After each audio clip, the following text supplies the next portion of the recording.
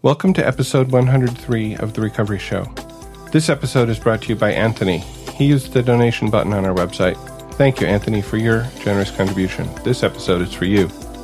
We are friends and family members of alcoholics and addicts who have found a path to serenity and happiness. We who live or have lived with the seemingly hopeless problem of addiction understand as perhaps few others can. So much depends on our own attitudes, and we believe that changed attitudes can aid recovery. Have you ever given an ultimatum? What did you do when it wasn't honored? How do you deal with unacceptable behavior from your loved ones? Today we're going to talk about boundaries. Before we begin, we would like to state that though we at The Recovery Show may be in a 12-step program, we represent ourselves rather than the program. During this show, we will share our own experiences as they relate to the topic of boundaries. The opinions expressed here are strictly those of the person who gave them. Take what you like and leave the rest. We hope that you will find something in our sharing that speaks to your life. My name is Spencer, and I will be your host today. Joining me is co-host Maria. How are you today, Maria? I'm doing pretty well. How about you, Spencer? Yeah, doing well. It's been a pretty good week, too. Cool. The first segment of today's episode of The Recovery Show will be our discussion of the topic, boundaries. Following a short break, we'll talk about our lives in recovery, about how we practice these principles in all our affairs. We'll follow that with your email or voice contributions and some brief news about the podcast before closing. I'm going to start with a reading. This is from the Daily Reader, Hope for Today, January 14th. One of the most valuable skills I've learned in Al-Anon is to discern acceptable behavior and to set limits with others. Setting boundaries helps me to take care of myself in relationships and keeps me from being a victim. Responses to boundaries help me evaluate the quality of my relationships. Nevertheless, I still feel some trepidation when I set limits. I fear that the other person may become angry and end the relationship. I experienced different forms of abandonment during my alcoholic upbringing, and it's not a feeling I relish re-experiencing. Sometimes dread prevents me from setting limits. Other times I state my boundaries in overly rigid terms, hoping I'll never have to deal with the problem again. My best success comes when I set my limits one day at a time. For example, my spouse watches television late at night and often unintentionally wakes me when he comes to bed. Depending on how my day went, sometimes this bothers me and sometimes it doesn't. I no longer set a global black and white boundary with my spouse. Instead of saying, from now on, when you watch television after 11 p.m., I'm going to sleep in the guest room, I ask him, are you going to watch any more of that show? If he responds affirmatively, I tell him I'm going to sleep in the guest room and bid him a pleasant evening. In this way, I care for myself and I don't set myself up for resentment. I leave options for both of us, which makes our relationship run more smoothly. So as I said, my name is Spencer, and let's get into the discussion. Actually, maybe start by asking if that reading brought up anything for you.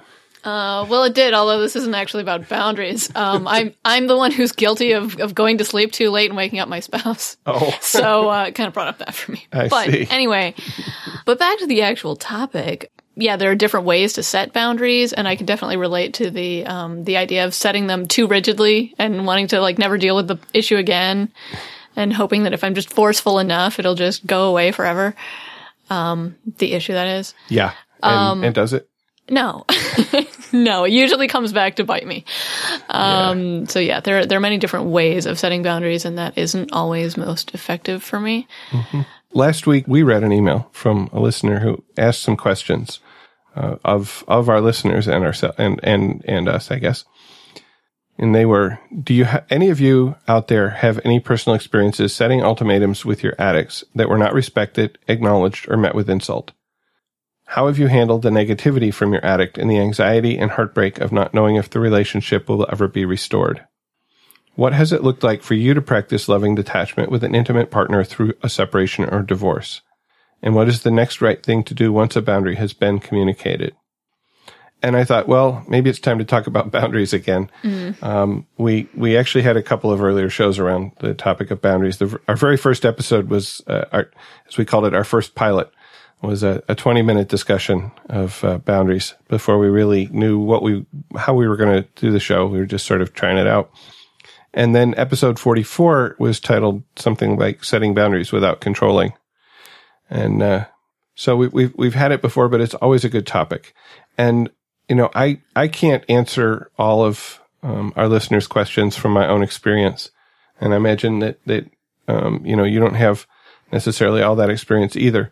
So I'd really like to ask our listeners to to chime in with your experience around these questions by email or by voicemail, because they really are good questions and important questions.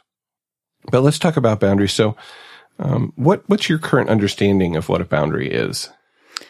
Okay, so I guess for me, a boundary is,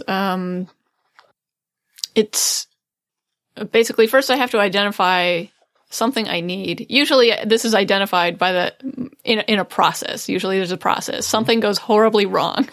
And then I realize, okay, I'm not getting what I need here. That's what's wrong. And then I realize, okay, I need this thing. I'm not getting it. How can I try to get what I need? And then the idea of boundaries kind of kicks in, and it's like, okay, maybe I'm not getting it because,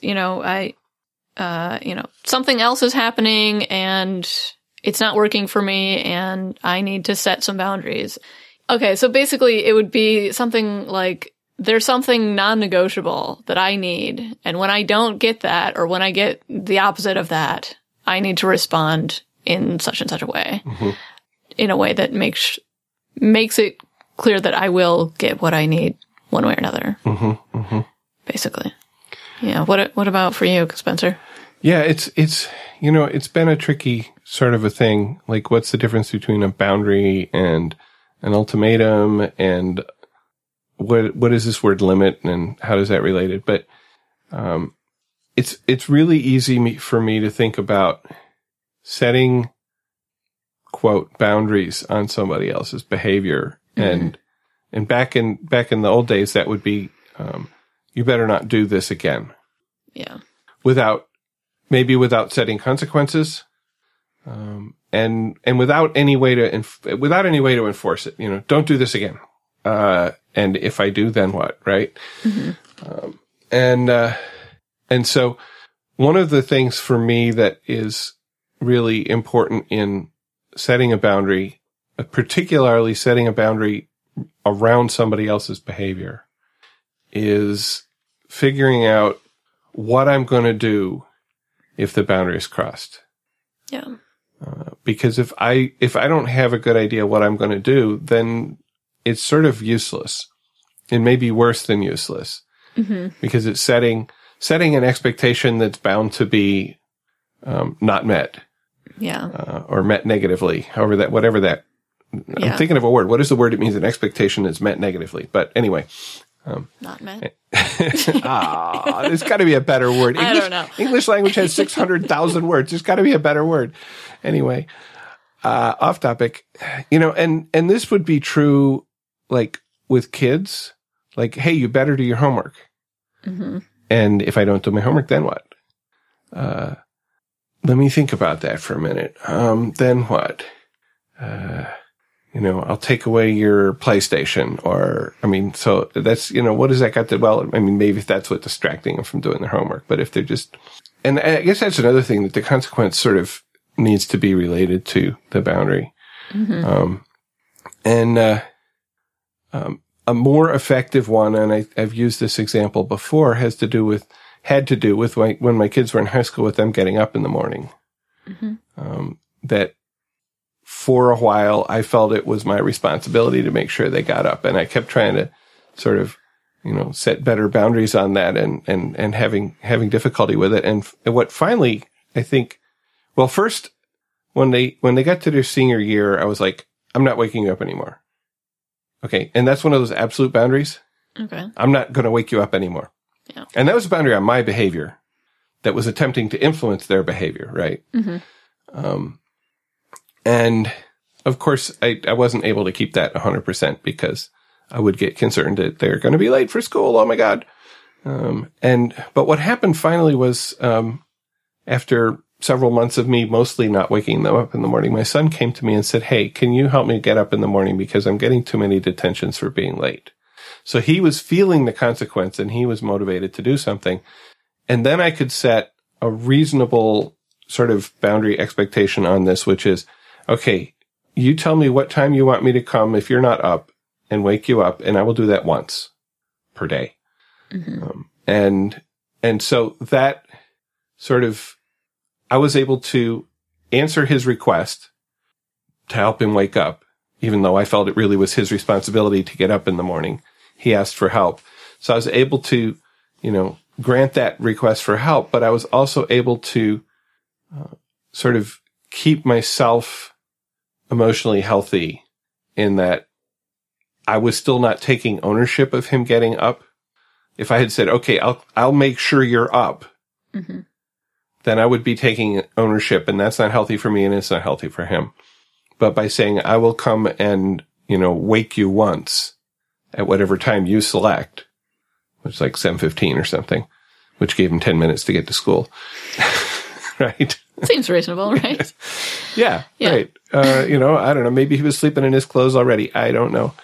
There was a boundary. I said, I'm like, I'm not like going to enforce any, you got to sleep in pajamas or whatever thing, you do that, how you do that. And so that felt for me like sort of a healthy boundary around my connection with his behavior. And I think the boundaries that I've been most successful in setting have been boundaries on what I do, that certain behaviors that I do are not acceptable to me. But if I need to set a boundary on somebody else's behavior, I really have to be clear about consequences. And I need to be willing to give those consequences.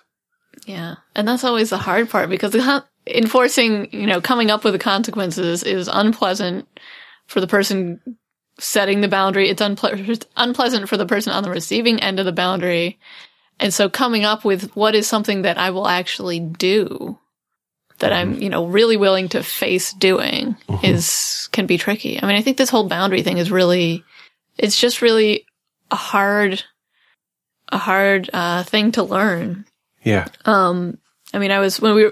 I was getting ready for this podcast, and I went back and listened to some of the previous podcasts that we had done on boundaries. I listened to a bit of the first one, and that the episode 44. I listened to some of that, and there's a lot of good stuff in there. But it's like, so part of me is like, geez, what else can I say about the topic that hasn't already been said? I don't know. But I mean, there's always my own experience, strength, and hope. Yep. I guess. Yep. And you might say it differently than what we said last time, and somebody might hear that better than they heard the other one. Or, as, one of our, email, one of the people who sent us an email last week said, that she will go back and listen to the old episodes, but if I was to put up a, best of episode, which is obvious, it's a previous episode, just played again, right? Yeah. She'd be more likely to listen to it because it would be right there. It'd be new. Yeah. Yeah. Like she said, watching a movie that happens to come on the TV at a time when she's watching rather than having to go to Netflix or whatever. Right. Right. And I think because this is such a really hard topic, like it could stand to be revisited, once a year-ish or whatever, at least, I mean, I know I have trouble with it all the time. So yeah. So actually I wanted to, the reminder or whatever, thought for the day from this reading that I did, says boundaries don't help me when they're too loose or too rigid. If I set them flexibly, one instance at a time, they can help improve my relationships. And I'm looking at this question. It says, how does a boundary differ from an ultimatum? And I think that's one of the differences, that a boundary can be set in a flexible way, or we can flex it, whereas an ultimatum is kind of like never, ever. Yeah. Yeah. And I tend to think of ultimatums as being about really big deal things, like, if you don't stop drinking, I will leave you, that sort of thing. And that's like really, really large and really overwhelming. And, for me, I had to start small with boundaries. Like when I first came into the program and I first heard people talking about boundaries, I kind of thought that was code for just stick around. Eventually they're going to tell you have to get a divorce. That's what that means. That's what that word boundary means. Really?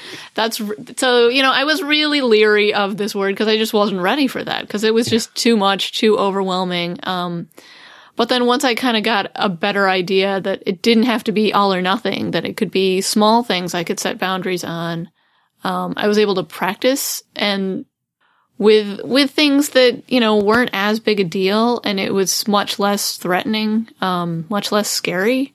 So some of my early boundaries were things like, I guess some of my early boundaries were things where I had been enabling and kind of stopping that. Mm-hmm.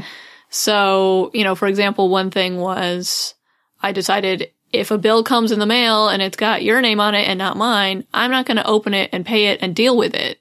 That's your thing. It's got your name on it. I'm not going to involve myself in that.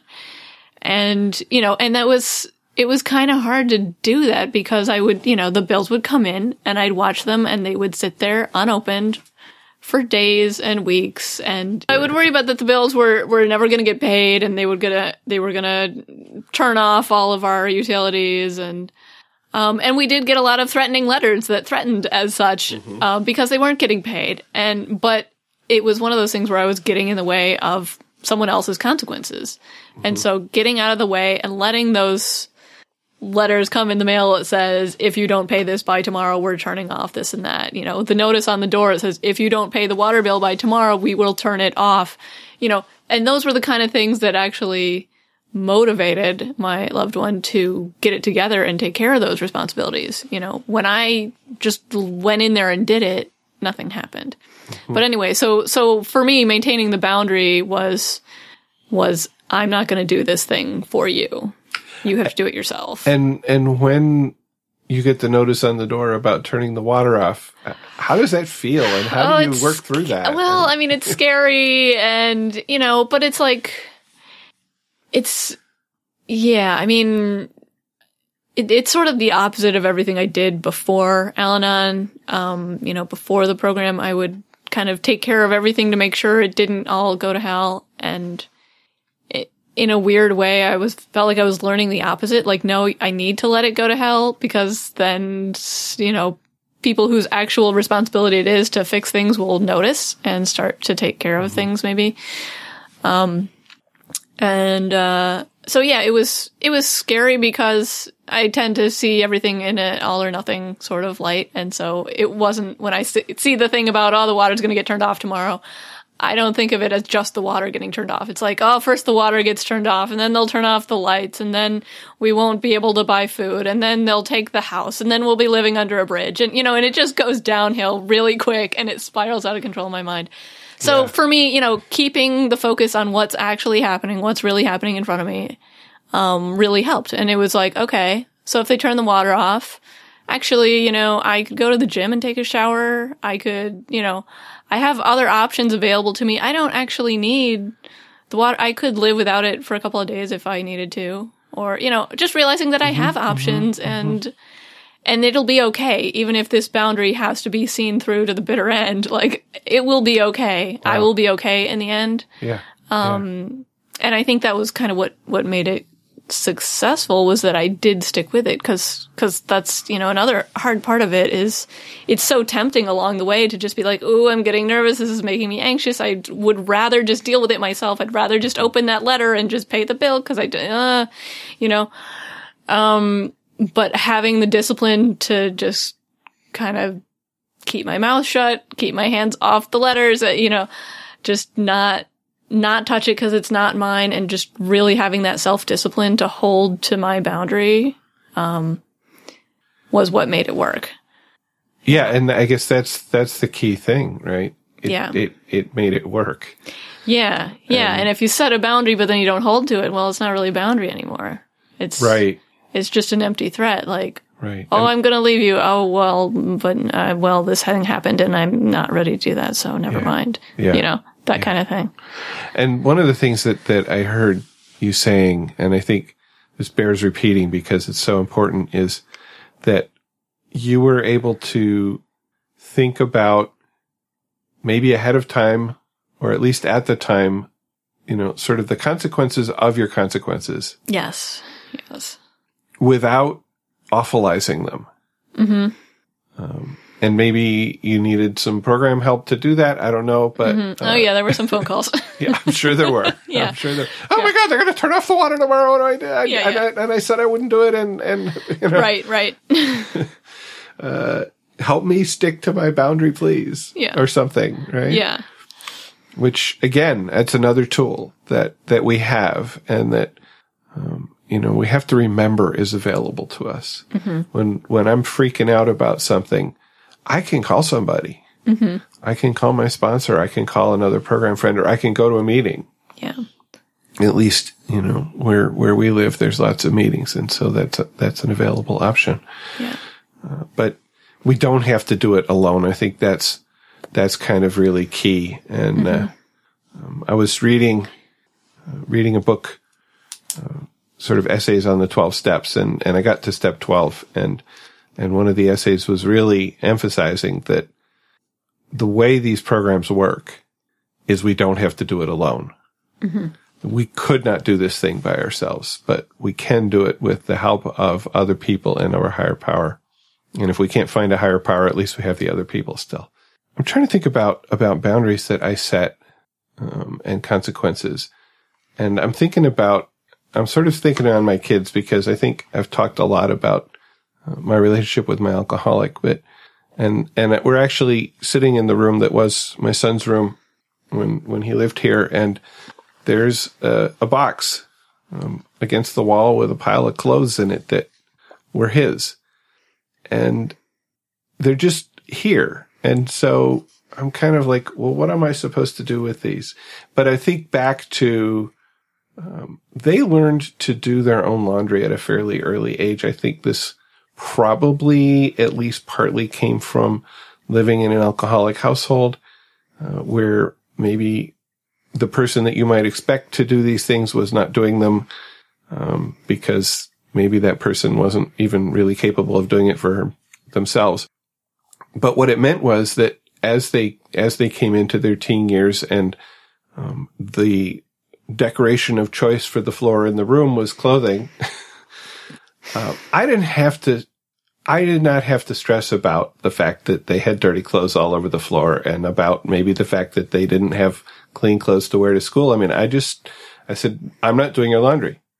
We're not doing your laundry. You're responsible for your own laundry.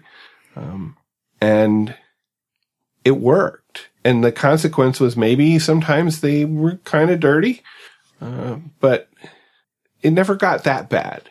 Mm-hmm. It never got that bad. And occasionally we would do a household laundry bankruptcy and fill up all these containers with dirty clothes and drive to the laundromat and fill up 5 4X washers or whatever, and wash everything at once, including their bedding, which again, nobody got diseases from not the fact that they rarely washed their sheets and blankets. Okay.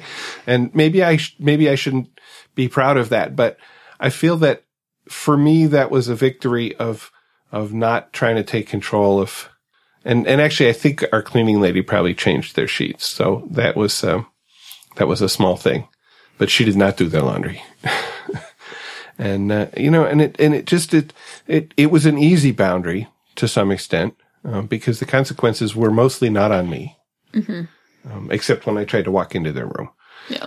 Oh my God, it's 6 inches deep in dirty clothes. What? And they might still be living like that, and I don't have to worry about it now because they're not in my house at all. Yeah. So, the consequence of that boundary was occasionally an occasional laundry bankruptcy. I was thinking about the reading, and I know that they're thinking about how I don't do that when, my wife's the one who tends to stay up late mostly and come to bed in the middle of the night. And I mean, my boundary is I don't bug her about it, right? It's her thing. And, if she needs to get up in the morning, that's her thing. And I'm not going to try to run her life. But the way I dealt with it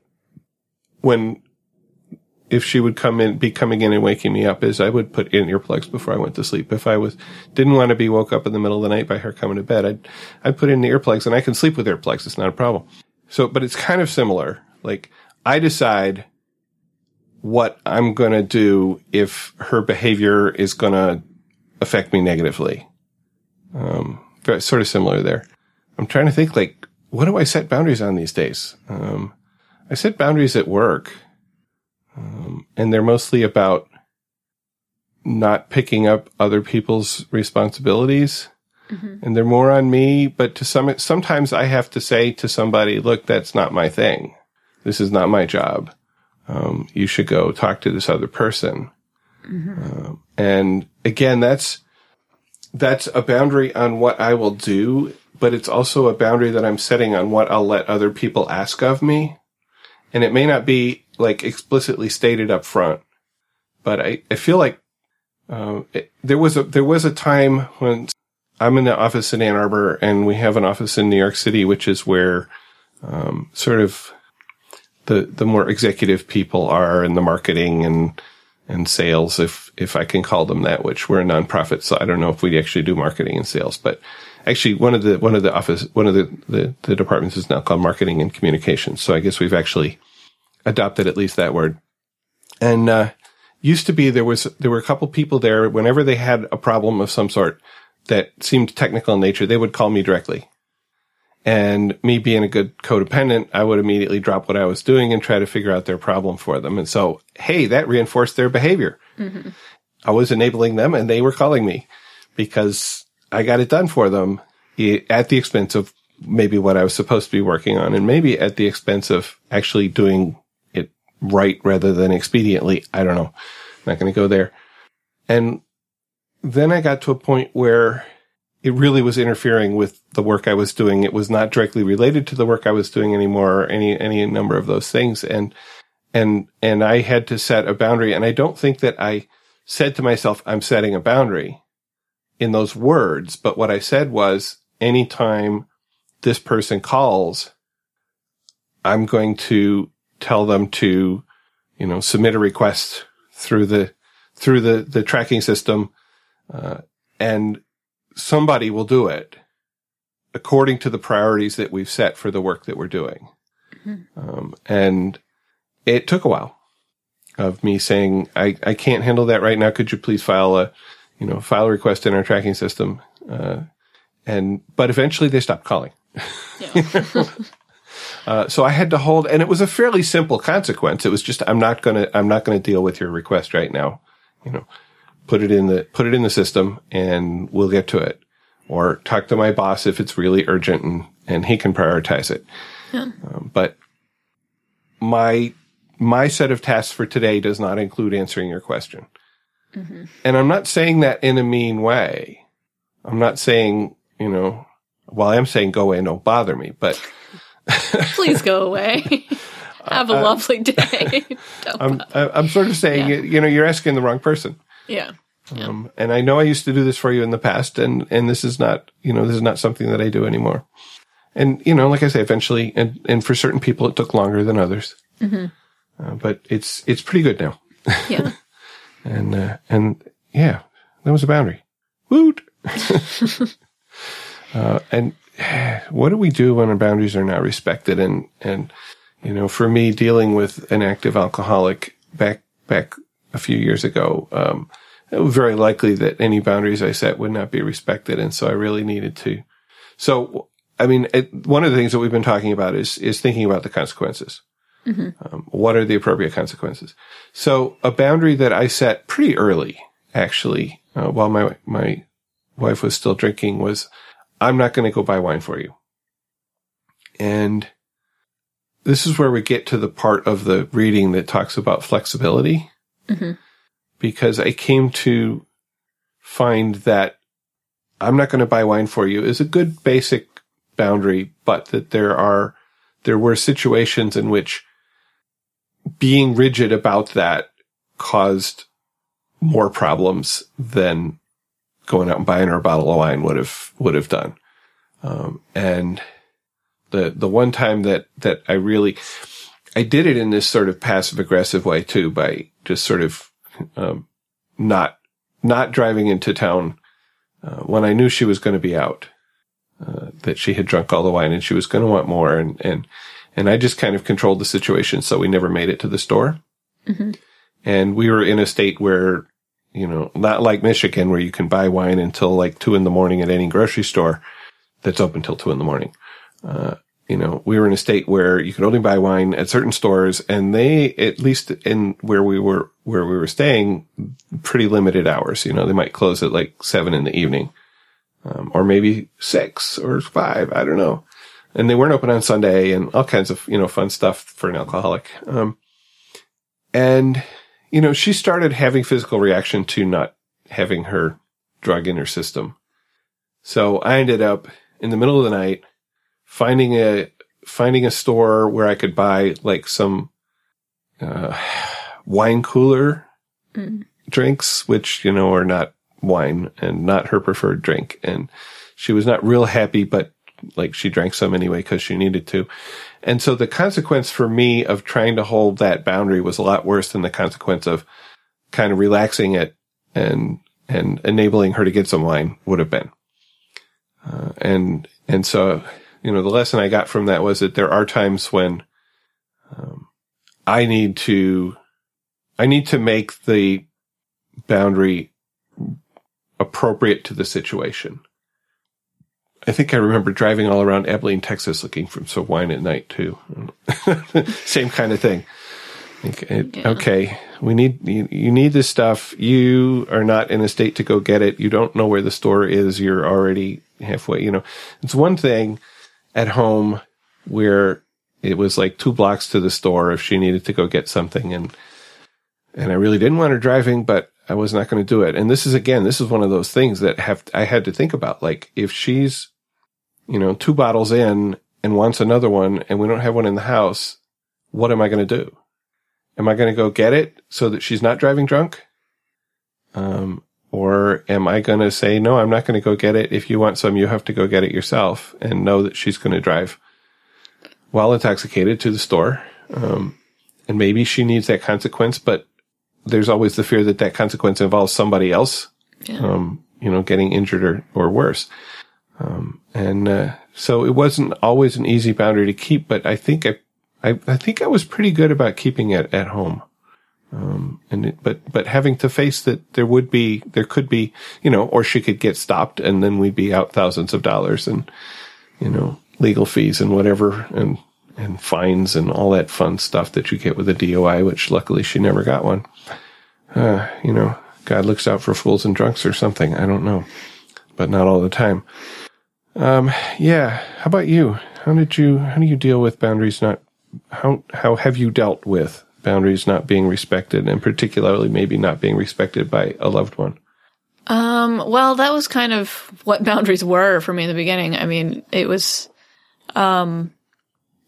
dealing with active alcoholism and just beginning to learn what boundaries are and just beginning to try them out and sample them out. It was such a new concept for both of us, I think. For me to be setting boundaries and for my loved one to be on the receiving end of boundaries, that there was a lot of like, oh, well, you can't be serious. I'm going to just, plow right through this and see what happens, like over and over and over again, which was kind of great practice for me in learning how to set boundaries, learning how to set and keep and maintain and still maintaining. Yes, again, still got to maintain that boundary. And so there was a lot of consequences because it kept getting, pushed past. Like I remember, one of my early boundaries was, and like going from learning about not being able to control another person to a boundary that doesn't actually involve that. Like, so initially my boundary was don't swear at me. That's not really a boundary. That's just me trying to tell somebody else what to do. Mm-hmm. So, eventually I kind of got this a little bit more boundary-like, and it became more like, if you swear at me, I'm going to leave the room. And that was a boundary that I could keep regardless of, what this person did or did not do. It didn't matter what their behavior was. The boundary could still hold. Yeah. So all it really affected was me and what was I going to do. And I had to make sure, because there were times when I had set boundaries that I wasn't really ready to enforce or, to actually go through with the consequences of. But then there were times when it was like, okay, well, if I'm not going to do that, I need a consequence that I'm really going to do. So maybe the consequence needs to be less because it's going to happen over and over and over again because that boundary's not going to be respected. So, and if I could interrupt briefly here. Yeah. So I heard you, the consequence that you set on that was, I'm going to leave the room, which basically takes you away from the behavior that you're not tolerating. Right. Because so you it's know like the I still behavior's don't gonna like have. that behavior can happen in a room by itself, but I don't have to be there to tolerate it. Right. So so it worked because the consequence was related to the behavior. And I'm not sure. I can't remember if it was that I was going to leave the room or I was going to leave the house. It maybe kind of varied, and maybe there were times when I had said I was going to leave the house, but didn't actually feel like leaving the house, so I just left the room instead. But that's one of those things about boundaries being flexible, and you can kind of change them and do what works.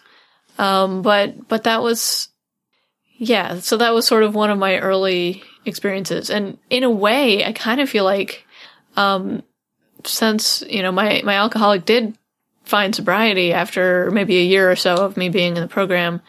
And, in a way, I feel like my boundary muscles have gotten weak. Oh. It's like they've atrophied because I haven't had to use them like all day, every day, It was great practice in how to keep boundaries because there were so many things that I had to keep doing and having that discipline to hold my boundaries to. And now that there's less unacceptable behavior in my life, now when I do have to set a boundary, it feels harder and it feels overwhelming, and I kind of feel like I'm starting at the beginning again almost just because I'm out of practice. So, for example, now you had mentioned boundaries at work. So I am currently struggling with a boundary that I'm trying to set at work that I have not yet set, but I'm about to. Basically, I have a lot of I'm going to need to be out of the office for some medical stuff, but I don't really want to talk about it at work. I don't really want to tell everybody at work what it's about because, it's kind of personal and I just don't want to talk about it. And, so it's kind of overwhelming, like thinking about setting that boundary because, I have a lot of practice setting boundaries with loved ones.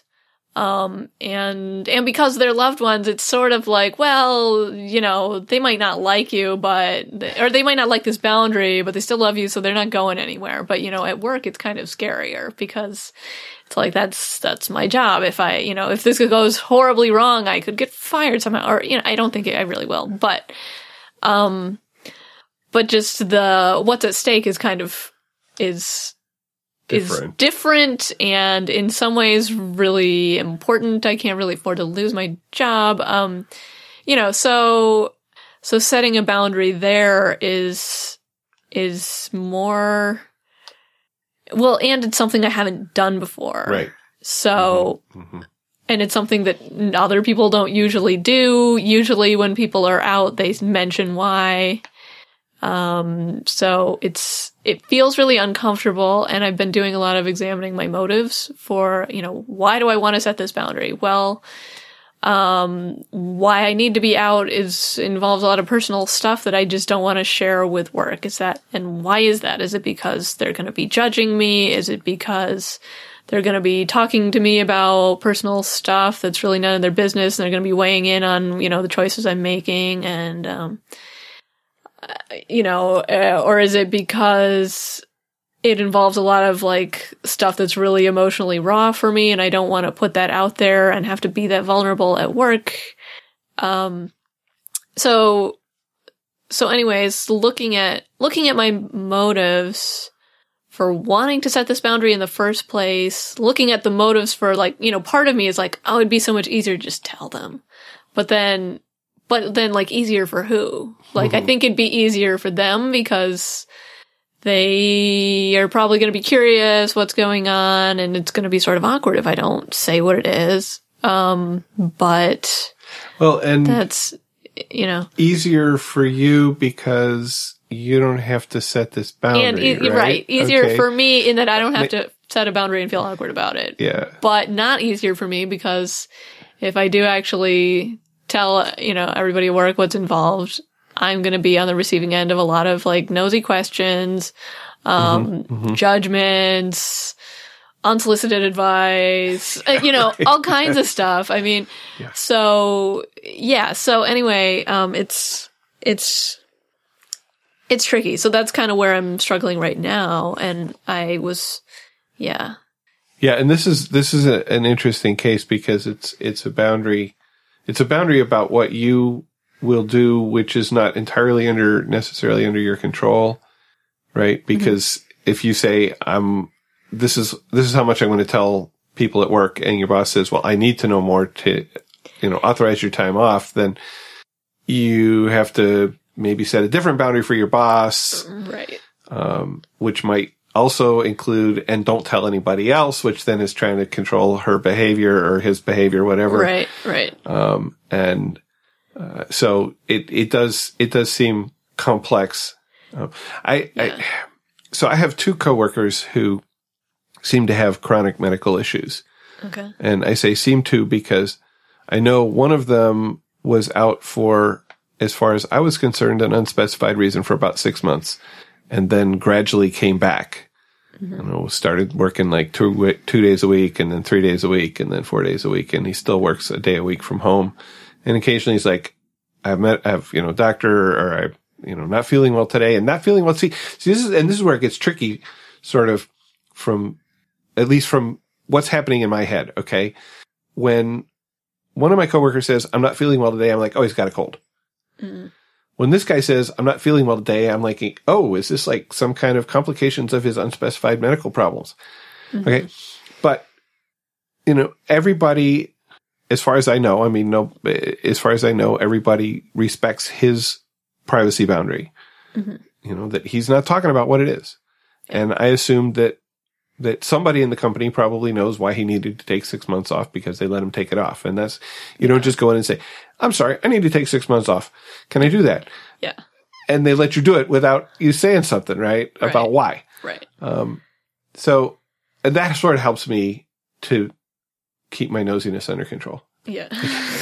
Because I know that somebody knows and has judged it legitimate. And there comes my judgmental thing going like, what the hell? Another coworker has a chronic medical issue that occasionally needs some sort of intervention, and he's very open about it.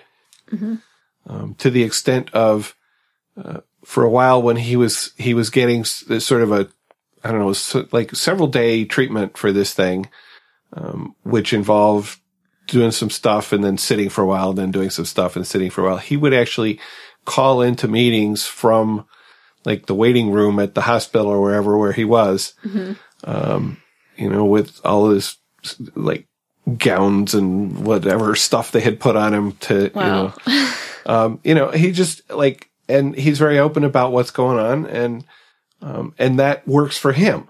Yeah. And I don't see this necessarily as like two people with different problems, and thus they're setting different boundaries around the problems. I see it as two people who have a different sort of emotional reaction to being open about stuff that's going on in their lives, which, could be potentially embarrassing, or whatever. But they're, one person's willing to talk about it and the other one's not. Yeah. And so they've set their boundaries where it's comfortable for them. I guess that's where I'm going at. Can we get back to the topic, right? Right. Yeah. And for me, like, that's something that I've had to sort through with this is like, what's comfortable for me. And also, I mean, I think kind of a pre-topic before you can even really have any boundaries, you have to have a sense that whatever's important to you is worth protecting with them. So like having that sense of self-worth, or that I even have a right to have any boundaries in the first place. And so that's something that I feel like I've only developed through my time in this program. That is a really key point. I hadn't thought about that. This notion that in order for me to set boundaries, I have to feel worthy of actually having boundaries. Oh yeah. I mean, cause I feel like if this whole medical thing had come up pre-program, I would have felt like, wow, I'm just gonna have to tell everyone everything and be super exposed. And like, that's gonna suck. And there's no other option, cause I can't have any boundaries. I'm not allowed to have boundaries, cause they would make other people uncomfortable, and I'm not allowed to do that. So for me, being able to see that I need a boundary, that it's okay for me to have a boundary, and to figure out how can I set this boundary and communicate it in a way that will work for me and for people, the people on the receiving end of the boundary, is like progress. Like, I feel like the whole thing is a sign of my progress in the program, that I can even have a boundary at all. Yeah. Being able to say, it's none of your business. Yeah. Yeah. Oh yeah. Is can be very difficult. Yeah. Yeah. And then like, yeah, this kind of gets, I guess I faced that when my wife was in treatment, and I was taking every Wednesday off for a couple of months to go over to, Friends and Family Day, the group therapy and all that fun stuff. And I really don't remember I know that like my coworkers did not know why I was taking every Wednesday off. I imagine my boss, I probably told, but I really don't remember now. Because I mean, that whole time is kind of a little bit foggy. Yeah. It is how, your mind protects you from pain by letting you forget the details of the pain. I don't know. But I'm sure at that time I didn't have a good notion of boundaries. It was just like, no way am I telling these people what's going on in my life. I know that my boss's boss knew. I think my boss knew also. I think I had to tell him, my wife's going into treatment and then I have to take some time off to, attend programs there or whatever. Yeah. Which brings me to another question or thought, which is, I guess I wanted to talk for a minute about how we communicate our boundaries. Yeah. So when I first, I think one of my first experiences with boundaries, this was years before I came into the program, but I was kind of on the receiving end of a friend's boundaries, and my friend had been learning about boundaries, and was sort of starting to put some into practice, but I think some of them were like being on the receiving end. First, for one, I didn't understand the concept of boundaries. I thought, if you cared about me, you'd do anything possible for me, right? And I would have to do the same for you. So that's what caring means, is we have no boundaries. Yeah. So I mean, I think that's a difficulty. I mean, especially when we're trying to draw boundaries with people who are outside the program or just don't have that concept. People can have that kind of reaction. But also like the way in which they're communicated. So I remember I was moving to a town where a friend of mine lived, and this friend of mine had said, "Oh, you can stay with me while you're finding a place." And I was like, "Great. That's awesome. Thanks so much. This is great." So I had my plan, gonna go to this town, gonna stay with my friend while I find a place and get myself set up. So I'm there, been there 2 days now. And on day 2, my friend tells me, I think about 3 days is about, a good time for you to stay here. And I was just like, excuse me, what now? I planned this whole move because you said I could stay with you.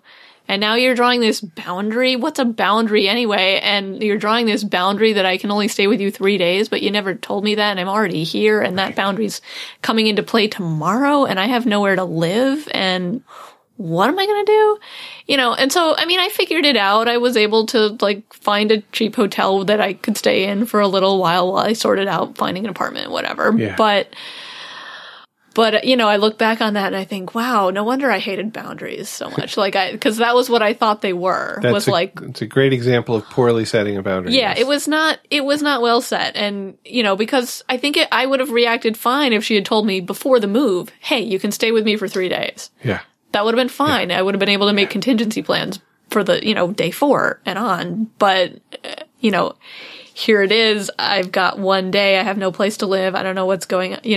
It was poorly communicated, and I found it really hurtful. And so, but I think that's kind of part of the process of learning about boundaries is when we don't know anything about them, we have to try them out, and we're going to kind of do it badly at first. And it's going to be a little awkward, and maybe be too harsh or maybe be not harsh enough or, so I think it takes a long time to really be able to get it right to the point where people, well, and you really can't control anyone else's reaction anyway. So, to say to the point where people will accept them, like, no, that's not a good measure of it either, because the boundary's not about other people accepting them. It's about ourselves and what we need and, but doing it in a way that's kind and I think kind's a good word. Yeah.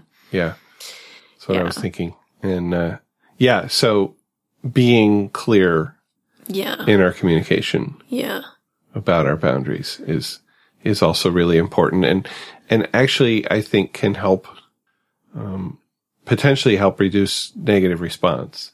Yeah. And if I'm not communicating a boundary clearly up front, it's probably because I'm fearing a negative response to communicating the boundary. And as I've said, my sort of way of working with things that are going to cause me pain is to try to defer the pain as much as possible, even if that means it's going to be more when it happens. Yeah.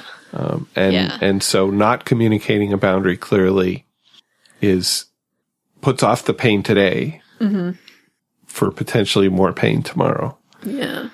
And it's not fair to the other person. I mean, honestly. Yeah. But, it's a learning process. And I'm sure some of the boundaries that I've set in the beginning kind of came off that way too. So, it's hard, but we just kind of have to muddle through until, the whole fake it till you make it, I guess, thing, right? Yep. Yeah. All right. Well, any final thoughts on boundaries? Oh, yeah. I was going to say, I remember at one point, somewhat early-ish in my program, not too early, but I remember somebody asking me about boundaries and asking me, how can I get someone to respect my boundary? And I just remember thinking, oh, yeah, that's not a boundary. This is not how this works. Because it's like, you can't get anyone to respect anything. A boundary is just a boundary. It can't control what anyone else does. It just sets up consequences for when they do that thing that they're probably inevitably going to do anyway. Maybe I'm being overly cynical there, but a little bit. But, so the boundary really, you can't make anyone respect your boundaries. The boundary's there for me, the boundary is there for myself so that I know what to do when it's been violated. Yeah. And that's such a hard, that's such a hard thing sometimes. Yeah. As our listener asked, how do you handle the anxiety and heartbreak of not knowing if the relationship will be restored? If I set a boundary and I enforce the boundary and my loved one is really mad about it and, I don't know what, in my case, I didn't have to separate. I don't have that experience. The experience I had was not knowing if she was going to die, which is a form of separation that didn't happen. And I think the key for me of sort of dealing with the undesired response to my setting a boundary and enforcing the consequences comes from the practice of one day at a time. That, this really sucks right now. Maybe this really sucks right now. I only have to get through it today. I only have to get through it this hour. And I don't have to do what my mind naturally does, which is to take the current situation and project it indefinitely into the future, and it's only going to get worse. Like you said, they're going to shut off the water and then the electricity, and they're going to repossess the house, and you're going to have to, live under a bridge. Yeah. Live under a bridge. Yeah. For me, it was living in our car, but same thing. Yeah. That I don't have to live in that future. And this helped me when, I didn't know what that future was going to be. And the only place my mind would take me was that the future was going to be horrible. That I could, and this is a little bit away from boundaries, but I'm just trying to sort of give a little bit of an answer to that question that she asked. Yeah. And then when we were talking about the, how do you deal with the backlash when you set a boundary? That can be hard. I mean, especially if it's in a situation where boundaries have historically not been set, there's frequently a lot of backlash, and it's, I go back to what you said at the beginning about setting small ones. Yeah. Starting with small ones, which is, to get the practice of dealing with that response when it was maybe less important than, if you keep on drinking, I'm going to leave. If you keep on abusing me, I'm going to leave. Which some people have to set that boundary. Yeah. I am not going to let you do this to me anymore. And if the only way for you to not do it to me anymore is that I have to leave, that's what I'm going to do. Not an easy place to be. You only had to leave the room or the house, and I only had to leave the room or the house, and I can be grateful for that. Yeah, definitely. But yeah, I mean, also the concept of loving detachment, I think, also plays into how do you deal with someone else's response. Like, for me, just realizing that, okay, this boundary is something I need, and it's not gonna sit well with the other person, and they're gonna scream and cry and gnash their teeth, and I just have to sit back and go, well, I'm sorry you feel that way. Essentially. I mean, whether I'm saying that out loud or in my head, but in your head. In my head is usually better. And the other part of loving detachment for me, and the part that I think really enabled me to get through, to live with the chaos of active alcoholism, was detaching the person from the disease and understanding that her actions were basically symptoms of the alcoholism. And that therefore they weren't personally directed at me. Yeah. She wasn't doing this to hurt me. She was doing this because she was sick. That helped a lot. And doesn't mean that if I was being abused that I would put up with it for that reason. But it helped me to not feel it personally, to understand that it wasn't about me. Didn't mean it didn't hurt, but it wasn't as big a hurt, I guess, is maybe a way to think about it. Not as personal. And I can love you, but I can't be with you, I mean, is sometimes the answer. I love you, but I can't be with you the way you're acting right now. And, for me and for you, that meant leave the room. Yeah. And for some people, it means more than that. So, all right. Yeah. Also, I wanted to ask about, so we have another question here about how does a boundary with my own behavior differ from a boundary with someone else's behavior? Yeah. And I put that on there. I'm not sure if that even makes any sense, but for me, I feel like, and maybe this goes back to, now that I'm not living with active alcoholism, there's a lot less unacceptable behavior from other people, but there's still my own unacceptable behavior. And so I try to put boundaries on myself. Oh, okay. And then, I was like, that question probably wasn't very clear. But so I try to put boundaries on myself, and then it doesn't always work. Yeah. And so, and by that I mean the kind of thing like, I really need to get enough sleep and I have to get up early in the morning. I need to go to bed by this time. That's a boundary for myself. And, I'm going to get to that time, and I'm going to still want to finish what I'm doing and do 5 other things, because there's 5 other things that are interesting and I want to do them still. And how do you enforce that boundary on yourself? Yeah. How do I enforce a boundary on myself? It's because it's me. I can't, if I end up blowing past the boundary and just staying up, looking up whatever on the internet till, 1 a.m, Well, you do have a consequence. I do have a consequence, which is apparently not painful enough. Apparently, yeah, I guess. Or something. I guess. Something. Although, and also incidentally, I wanted to mention, I realized this goes back to the episode on isolation that I think you and Harriet talked about. And I found it super helpful that she said something about isolating from ourselves and like not wanting to face our own stuff. Yeah. And it wasn't until I heard that comment that I was like, oh, that's what I'm doing when I'm up looking up who knows what, who knows why on the internet till 1 a.m. That's what's going on. And I never really put it together. So, but still, but I'm still left with this like needing to put boundaries on myself and not quite sure how to do it. How do I give myself consequences for myself? Mm-hmm. Maybe you need to ask somebody else for help. Maybe.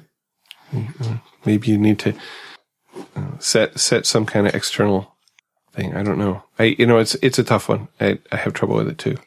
And everybody I know has trouble with it. Yeah. My wife has her computer pop up a reminder at like 11 o'clock. Hey, you want to go to bed? A lot of times she blows right through it, but it's there. It's reminding her. And I know for me, when I get really involved in something, I might not notice what time it is, and I might blow past it just because I'm not noticing. And so potentially having that reminder is helpful. Yeah.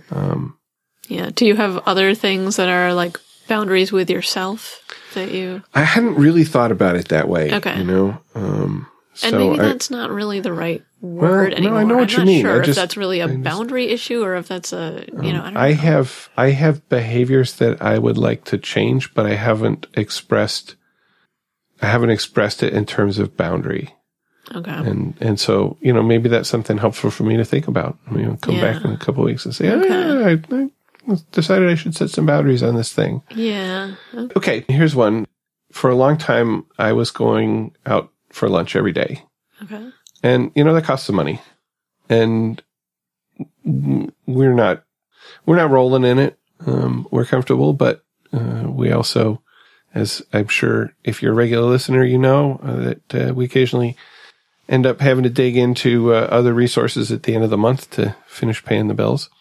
And that's not something we like. And so I'm trying to set a boundary on sort of how many times I go out for lunch in a week, and the rest of the time bring a lunch. Okay. And, it's maybe like twice or something, and I should bring lunch. I feel like I want to try to bring lunch 3 times a week. Unless, of course, like work's paying for it or something, in which case that doesn't count as going out because it's not my money. Yeah. And so how do I enforce that? Well, one thing is I make sure that I have something available for me to bring for lunch that is simple, that I can prepare in the morning just before I'm running out the door, because that's the way I roll. Yeah. And I don't beat myself up if I don't make it. But I remind myself this is something that I wanted to do. I wanted to limit the number of times I went out because I have more money or have less debt, which I guess is maybe the better. Okay, so if you're hearing little snuffling noises, that's my dog. That's not me. That's Jake. That's not me, for the record. He decided that he was curious about the microphone and everything, and he was sticking his nose in it. Yeah. Okay, I want to roll right into this musical selection that we picked because I think it really relates to the discussion we were having a minute ago. This is Tracy Chapman, her song "Give Me One Reason," which is it's a song about a person who has set a boundary with her loved one, I guess the person she's in a relationship with, that she's not going to stay in the relationship if it's not meeting her needs. And she's expressing it maybe in a sort of negative way, give me one reason to stay. You are absolutely not meeting my needs, but just show me one thing and I'll stick around. And apparently, at least the way I hear the song, the person is not giving her any reason to stick around. And there's some other stuff in here too. It says, I don't want no one to squeeze me. They might take away my life. And I'm like, wow, that is like the definition of a codependent relationship, right? Like you hold me and I'll go into your life. I've done that, don't squeeze me. And at least that's the way I read that line. Okay. I just want someone to hold me and rock me through the night. This youthful heart can love you and give you what you need, but I'm too old to go chasing you around, wasting my precious energy. And so she's saying, this is my boundary. You need to do something for me that meets my needs or I'm out of here. Mm-hmm. And it sounds like she's out of there. That's what it sounds like to me. That does sound like it. Well, we will continue with Our Lives in Recovery in a moment. And you can go listen to Tracy Chapman on the website at therecoveryshow.com/103.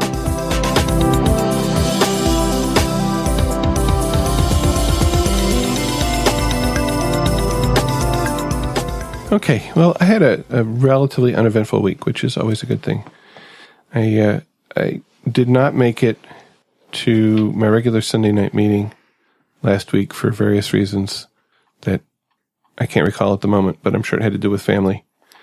And so instead I went to a meeting that I have never been to before on Monday night. But a friend of mine actually I think helped start it. It was a step traditions and concepts meeting. And I walked into the meeting and I saw somebody I knew sitting at the table who I'd never seen in a meeting before. And it turned out it was their first meeting. Oh. And I thought, wow, this is my higher power at work here, right? To give this person a friendly face to see. This is my egoism at work too, but, to not be in a room with a bunch of strangers for their first meeting. And they seemed reasonably comfortable with me being there too. I got a smile, not all like, oh my God, what are you doing here?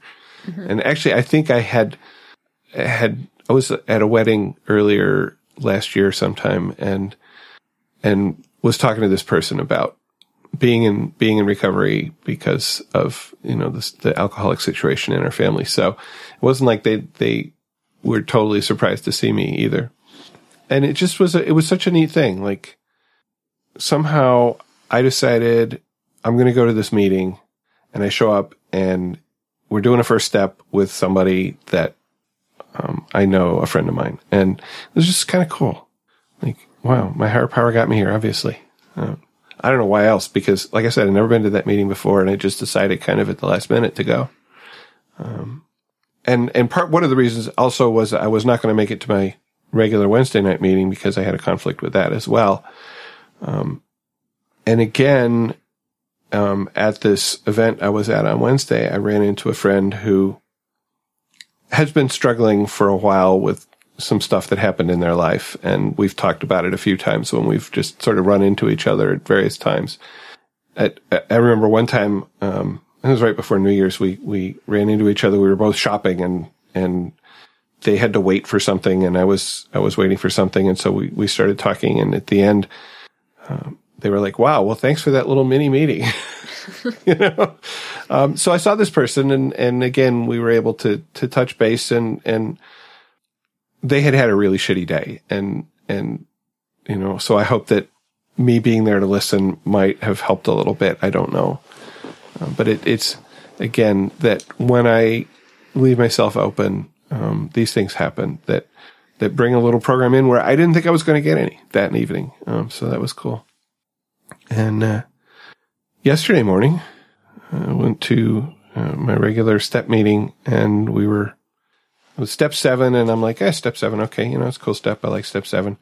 And I walked in and again, there's somebody that I know from another meeting who I've never seen in this meeting before and I hadn't seen for a while. And we were able to sit down and talk about what's going on in our lives for a few minutes before the meeting started. And it was a nice opportunity to sort of catch up on, actually, we both have, a similar medical issue going on. So we were able to sort of trade a little bit about what's going on with each of us with that problem. So a bunch of random encounters, if you want to look at it that way, or God-directed, not coincidences, if you want to look at it that way, in my life this week. And I'm trying to think about where I've been. So what, Monday? No, Thursday. Thursday I had my boss did my 5th step for me at work. He told me all of my character defects and yeah. Which actually, I mean, I exaggerate. Okay. we actually, there was a good thing. And this is what came up for me when we were talking about step 7, because somebody else earlier had shared about not seeing progress on sort of an ongoing basis and having to stop and look back to see the progress that they've made in like being relieved of some of their character defects. And this for me is the value of this, annual self-assessment and performance review, is that there's been an issue that my boss identified a couple of years ago, that I needed to work on. And this is in the realm of sort of office interpersonal behavior. And last year it was like, well, it's getting better, but there was still some incidents and some people had to talk to me, and like, okay. And this year we both agreed that I was meeting expectations in this matter. And I felt really good about that. And he admits that he sets a high standard, that he wants us to meet. It's not like sort of average meets expectation. It's his high standard that I'm meeting the expectations of. And so doing that process that I don't like to do, I do it because they make me, which is really ironic because I've come to sort of love the inventory process in the program. I just don't like it at work. Okay.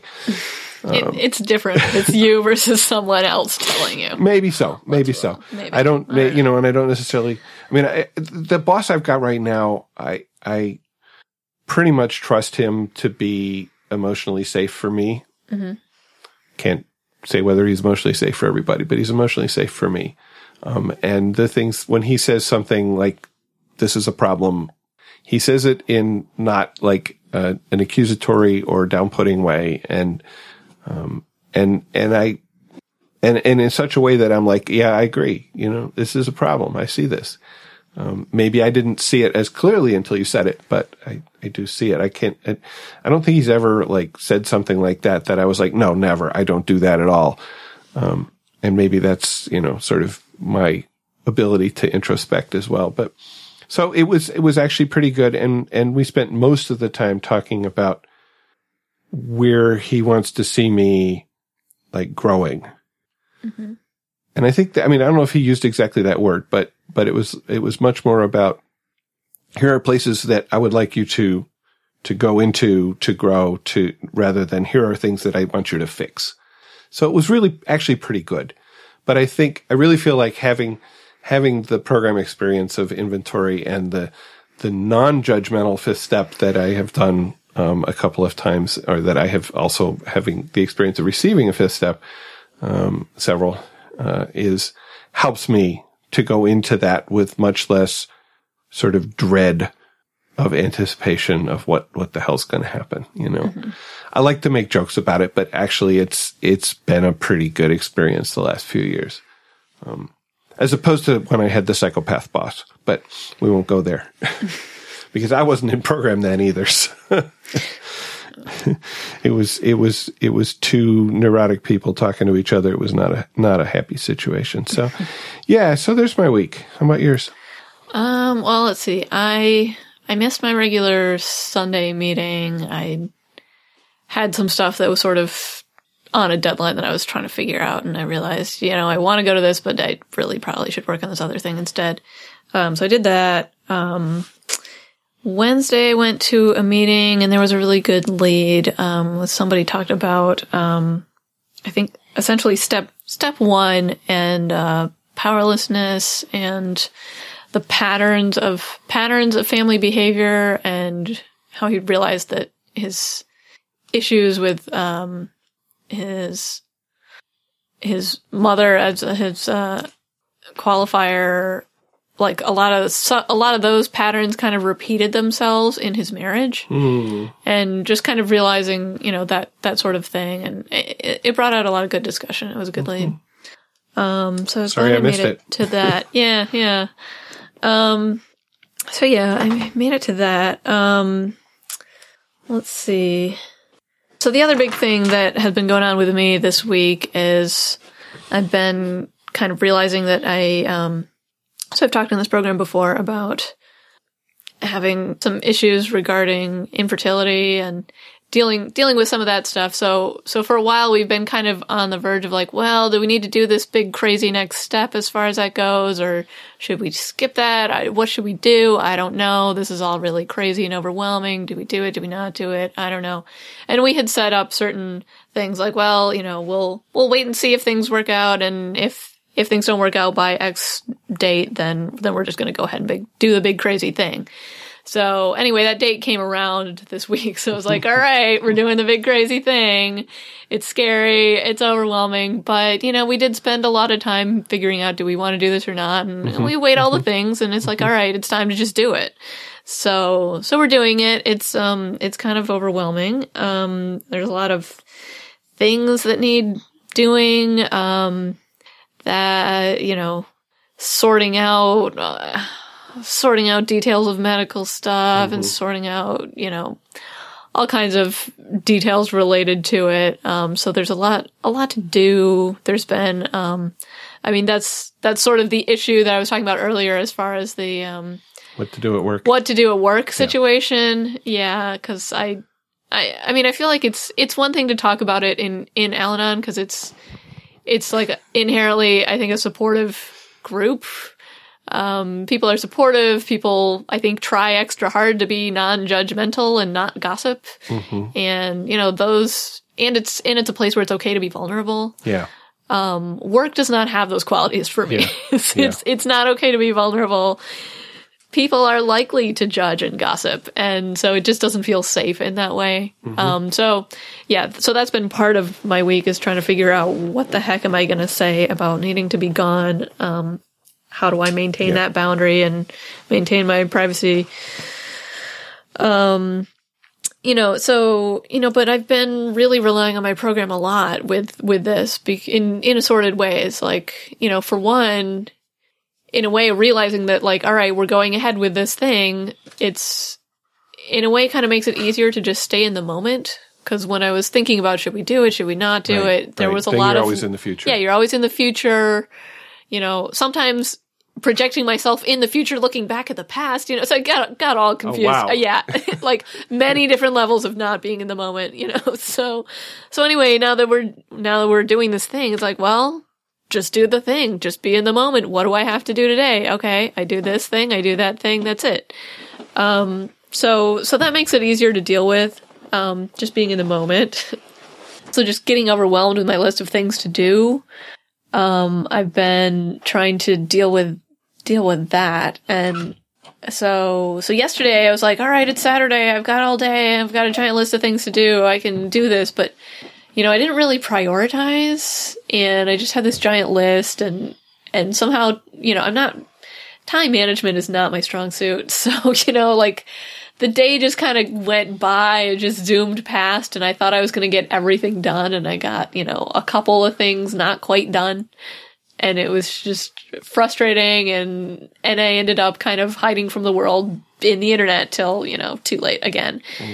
And I realized, I just need to, I kind of got up today, I was sort of rethinking all of that and how to go about it better, differently, and realizing that, like, I had sort of had this idea of like, oh, I've got this giant list of things to do. The more I can get done now, the less stress I'll have later, which kind of made sense. But then I tried to do it all at once and it was unrealistic. So it's like, no, that just creates more stress. So I think what I need to do is like label my giant list of things to do as not like the list of things to do today, but like the list of things to do maybe over the next couple of months. And then it becomes a lot more reasonable and manageable, and I can pick out, okay, what are the things on this list that I can actually do today? And then the other ones, I know they're there, and they will get done, just not right now, and I don't have to freak out about them. So yeah, just prioritizing, relying on things like first things first. Let's make sure there's food to eat, and then we'll deal with the rest, that kind of thing. And also I kind of realized this seems kind of counterintuitive as far as like where it belongs on the priority list, but I realized that, when the kitchen is not clean and the dishes aren't done, it makes me crazy. It makes me insane, and like my mind just gets frazzled so easily. But yet I feel like, oh, I've got all these big important things to do. I can't worry about dishes right now. I got to do the important things. But then when I leave the dishes, it makes me insane, and then I have to hide from the insanity on the internet till 1 a.m, and then that makes me more insane, and it leaves me with even less time. So I was like, you know what? I need to prioritize my serenity, and the dishes are a part of that. Like, that really helps. And so even though it doesn't seem like the most important thing, it kind of is. And so I, kind of did that thing first today. I was like, yeah, I'm going to just do that. And then I felt like I can look at the counters and they're clean and there's space to put things down, and, and it's so much better. So anyway. That's a great observation to, identify the things that contribute to your serenity and make sure you do them. Yeah. I remember somebody, I think it might have been Swetha actually, saying something at one point about, trying to like prioritize your serenity at all times. Yeah. And I remember hearing that concept and thinking, at all times? What? Like, that's a lot of times. Like, that's, but I mean, what if you've got something important going on? Like, what, so it's like, it was kind of revolutionary to me, the idea of, putting your serenity at the top of the list. Yeah, it seems really wild. And it's like, wow, if I actually thought that was most important, I would do things a totally different way. And, maybe I need to try that way out. I'm thinking that might really help me, because the more serene I am, the more I can deal with whatever life throws at me. And then the more I can actually do on my list of things to do. Yeah. And I will feel much less stressed doing through the whole process. And the whole point of getting all these things done was to like not feel stressed about it. So, yeah. Anyway, so assorted little, light bulbs going off. Yeah. In that kind of a way. So, yeah. I guess that pretty much covers my week. Great. So, looking forward, we have upcoming topics that might include judgment and caretaking, both of which sound kind of scary. So, that'll be fun. We welcome your thoughts. You can join the conversation. Please leave a voicemail or send us an email with your feedback or questions. And Maria, how can people send us feedback? Well, you can call and leave us a voicemail at 734-707-8795. Call right now to 734-707-8795. You can also use the voicemail button on the website to join the conversation from your computer. If you prefer not to use your voice, you can send email to feedback@therecoveryshow.com. We'd love to hear from you. Share your experience, strength, and hope, or your questions about today's topic of boundaries, or any of our upcoming topics, judgment, or caretaking. If you have a topic you'd like us to talk about, let us know. Spencer, where can our listeners find out more about The Recovery Show? Hey, that would be at the website, which is therecoveryshow.com, where you can find all the information about the show, including notes for each episode, an occasional blog, links to the music we talk about, links to other recovery podcasts and websites. And there's a lot of ways to join the conversation. One of the ones I've been encouraging lately is to join me to record a full episode of The Recovery Show. Or if you're not quite up for that, but you want more than a minute and a half or 3 minutes that you can leave the voicemail, we can have a conversation about a topic, and then it can be part of a show. So if you're interested in that, email feedback@therecoveryshow.com. And I want to thank the people who have done that. And I'm trying to keep you all in mind, but as Maria says, time management is not one of her great skills, and being organized about this sort of thing is not one of my great skills. So, give me a poke if you haven't heard from me in a while, because I probably just fell off the bottom of my attention list. Sorry about that. One of my character defects, trying to deal with it. And, Maria, we've got a song, and we're going to take a little break before we dive into the mail. What do you got? Yeah. Okay. So our second musical selection, which is available on the website, is Out of Range by Ani DiFranco. So this song, it's kind of a song about a woman who's facing unacceptable behavior, who is, drawing a boundary with it. So some of the lyrics are, and I try to draw the line, but it ends up running down the middle of me most of the time. And I just really like that. So true. It's so true. And I feel like it really sums out how hard boundaries are. It's so hard, especially when you haven't had them and you're just kind of starting out, starting to learn how to do it. It feels, to me, it felt really selfish and harsh and not nice. I thought boundaries were not very nice. But, it was kind of a process. And so, of me coming around to realizing that actually it is sort of nicer in a way to just be open about where my boundaries are, rather than pretending everything's fine, pretending it's fine, pretending it's fine, and then blowing up at you because it's not fine. Like that kind of thing. So it's like, in a way, being upfront and being like, look, I need X, and if you're gonna do this other thing, then, my consequence is gonna be Y.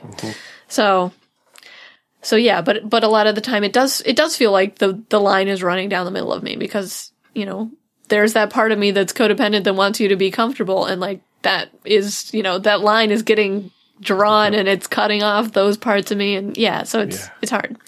Anyway, some more of the lyrics from the song are: I was locked into being my mother's daughter. I was just eating bread and water, thinking nothing ever changes. And I was shocked to see the mistakes of each generation will just fade like a radio station if you drive out of range. And I just like those lyrics too. This concept of eating bread and water, it makes me think of, just living on this survival-based kind of mode. Like, I don't need anything. I can just, I won't die if I don't have, X or Y nice thing that is healthy or whatever. I guess in this program I've been learning how to go from, judging everything from a survival-based perspective to not just how can I barely get by while not killing myself, but like survival kind of thing, but how can I actually thrive and be healthy and have a good, satisfying life. And prioritize your serenity. And prioritize my serenity. Thanks, Spencer. I already forgot. See, this is why we need other people in our program, because I forget instantaneously if it's just me. So yeah, I like this part about the eating bread and water, because I could really relate to that. And that whole bit kind of makes me, it just makes me think of the program going from not realizing you have any options to realizing there are other ways of doing it. And it's kind of shocking to see that, those generational ways of being don't have to be, and you can just leave. You can just drive out of range. And so it's kind of, that liberating part of the program that, for me, when I realize that I have choices.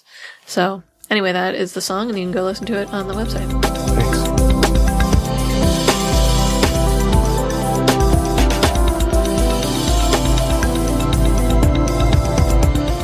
We got some email this week, no voicemails. A friend wrote, well, my friend, even though my friend is half a world away, I feel like a relapse is happening or may happen soon based on things she has said or not said. Even though I'm healthier, I'm feeling the need to undergird myself with the program ASAP. So your relapse episode is playing now. Sigh. Thank you. And I'm trying to remember what number. I got to remember to look these things up before I read these emails. But there were a couple episodes on relapse somewhere in the 70s, 78, 79. I don't know exactly. If you're fearing or suffering with a loved one who is relapsing, they might help you too. You want to read Lisa's mail? Sure. Lisa writes, Spencer, 102 was a great episode. I could relate to everything you and Akila were discussing. I am currently working on my control issues. I never thought they were an issue until I found Al-Anon. Oh, wow, I can relate to that. Sorry, this is Maria inserting my own voice into the middle here. Yeah, I remember going to my first meeting and thinking, control issues? Huh, that's kind of funny. I'm sort of controlling too. Huh, who knew? It was before I realized there were patterns and that I was part of them. Okay, anyway, back to Lisa's email. So Lisa's writing, I never thought they were an issue until I found Al-Anon. I thought I just knew how to do everything, and I was going to teach everyone. Just like Akila, I find myself caring more than anyone else. I am slowly working on not caring and remembering it's not my problem, mind my own business.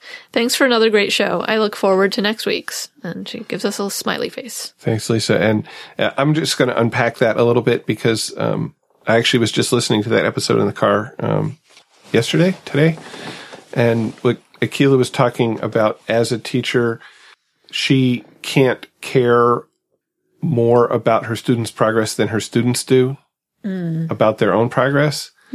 Because if she does, then she tries to take their work on for herself, and that's not good for her or the student. Yeah. So that's what she means about not caring. It's not not caring. It's about not caring more about what somebody else does than that person cares about it themselves. Yeah. Sounds like loving detachment. Loving detachment. Hey, maybe it is. Yeah. Oh, control issues. No, I never had any control issues. You want to hear about my control issues, go listen to episode 102. I'm sure that they're in there. So Jeff wrote, Hi, Spencer, listening to podcast episode 44, the one we were just talking about, boundaries without controlling. Okay. Yeah. My ex abandoned the family in Chicago alone with 6 kids when she lost custody due to drugs and alcohol. She gave my 12-year-old TCH, I'm not sure what TCH is, but I'm sure it's not good, a few times, and CPS, Child Protective Services, right? Yeah. Gave me custody. That was 4 years ago. I'm remarried and in Houston now. Life is so much better, but the kids and I still struggle quite a bit. Would be happy to tell you how I've worked with my kids. My oldest is now a senior in high school and my youngest is 10. Thanks for the show. It helps keep me going. Jeff. And I wrote back to Jeff and said, so when you say, I'd be happy to tell you, does that mean like you'd like to do a show about it, an episode of the podcast about it? And I haven't heard back from him, but I'm hoping that's what he meant, because that is an awesome topic and one that we get email from listeners, as I'm sure you've heard, saying, how my kids, I don't know how to deal with my kids who are living in this alcoholic situation. I don't know what to tell them. I don't know how to help them. And I'm sure that, we're not going to have all the answers, but maybe we can share some experience, strength, and hope around that. And that's quite a nice age range, too. So we got a letter from Suzanne. You want to read that? Yeah. Okay. Suzanne writes, I received my 2-year coin in Al-Anon in December, so I am fairly new in the program. Around last October, I discovered the Al-Anon and Recovery Show podcasts. You have saved my life. Working 2 jobs, I often work 7 days a week, so I cannot attend multiple weekly meetings as I have done in the past. However, I am often working in a room alone, so it is easy to listen to a podcast, which has really kept me on program. I often share my Friday night home group, and when that occurs, I use the Recovery Show as one of my resources to prepare for the meeting. This Friday, I am chairing on Tradition 1, so I've listened to episode 57, face-to-face meetings, episode 55, which is Tradition 1, and episode 49, getting started in Al-Anon. Do you think that type A personalities are a requirement for joining the program? LOL. Oh, yeah. I have especially enjoyed Wendy's sharing of the gentleness and kindness of this program. I appreciate how she has shared examples of take what you like and leave the rest. I have created a flyer for my home group /district about these podcasts. Oh, cool. My service work is in being the tech support for my group /district about podcasting. Wow. Wow. Thank you. I am a lifetime grateful member of Al-Anon. Blessings to you, Suzanne. Wow. Thank you, Suzanne. And, wow. A flyer about the podcast. Yeah, that is really cool. Yeah. And I think when you say these podcasts and the Al-Anon podcast, I think she may be referring to there's actually 2 series of podcasts from Al-Anon itself. There was one that I think only went for about a year. They did a step every month. And then there's another one that has infrequent postings, but, shows up. And I have links, as far as I recall, I have links to both of those on the website, on the right-hand rail where there's links to podcasts and websites that we like. So if you haven't listened to them, go check them out, because I find them helpful as well. And several of these letters talked about specific episodes. I will put links to those episodes directly in the notes for this episode. Or if you want to go straight there, you can go to therecoveryshow.com/ whatever the episode number is. So like episode 57, you go to thecoveryshow.com/57. If you don't want to remember that, you just like, oh, there was some episode about face-to-face meetings and I thought that sounded interesting. There will be a link in the notes for this episode, which again is /103, or you just go to therecoveryshow.com. It'll be the one that's right there if you're listening to this, shortly after we record it. And I'm doing hand motions that you can't see. So I just realized that. off topic. They're entertaining me, but, Yeah, right. don't know that it helps our listeners. Doesn't help the people who just got their earbuds in. That's true. All right. Well, thanks for listening. And I wanted to say it doesn't cost you anything to listen to the Recovery Show. We do have expenses. They run about $60 a month, and you can help to support us and keep us on the web and in your ear by making a donation like Anthony did. And thank you, Anthony. There's a donation button on the website where you can support us directly. We've also put together a list of recovery-related books, and you can click on the books link at the top of any of the pages on the website. And if you order one of these books from Amazon, we receive a small commission. And in fact, if you order anything from Amazon after clicking on the Amazon link, we'll get a little commission on that, and it helps. So I want to thank people who've done their shopping through the website. You are appreciated, even though I don't know who you are, so I can't thank you directly. The last song selection, this is a song I actually found today as I was looking for songs related to boundaries. And it's called Boundaries. And it's by AM, which I guess is a group name, like AM Radio, AM. And you can listen to this at therecoveryshow.com/103. The part that sort of struck me as a slightly different view of boundaries. It says, is it safe to remove our boundary? Will the road be built for two? Would I be lonely? Is this an historic story? Together our bodies blue, or will you own me? And it's sort of like, this is a different kind of a boundary that maybe this person has put up a boundary to protect themselves from getting too emotionally tied up with somebody else, and is thinking about whether it's safe to take that boundary down and actually engage in a relationship, and expressing some of the fears about what would happen if he took that boundary down. Thank you for listening, and please keep coming back. Whatever your problems, there are those among us who have had them too. If we did not talk about a problem you are facing today, feel free to contact us so we can talk about it in a future episode. May understanding, love, and peace grow in you one day at a time.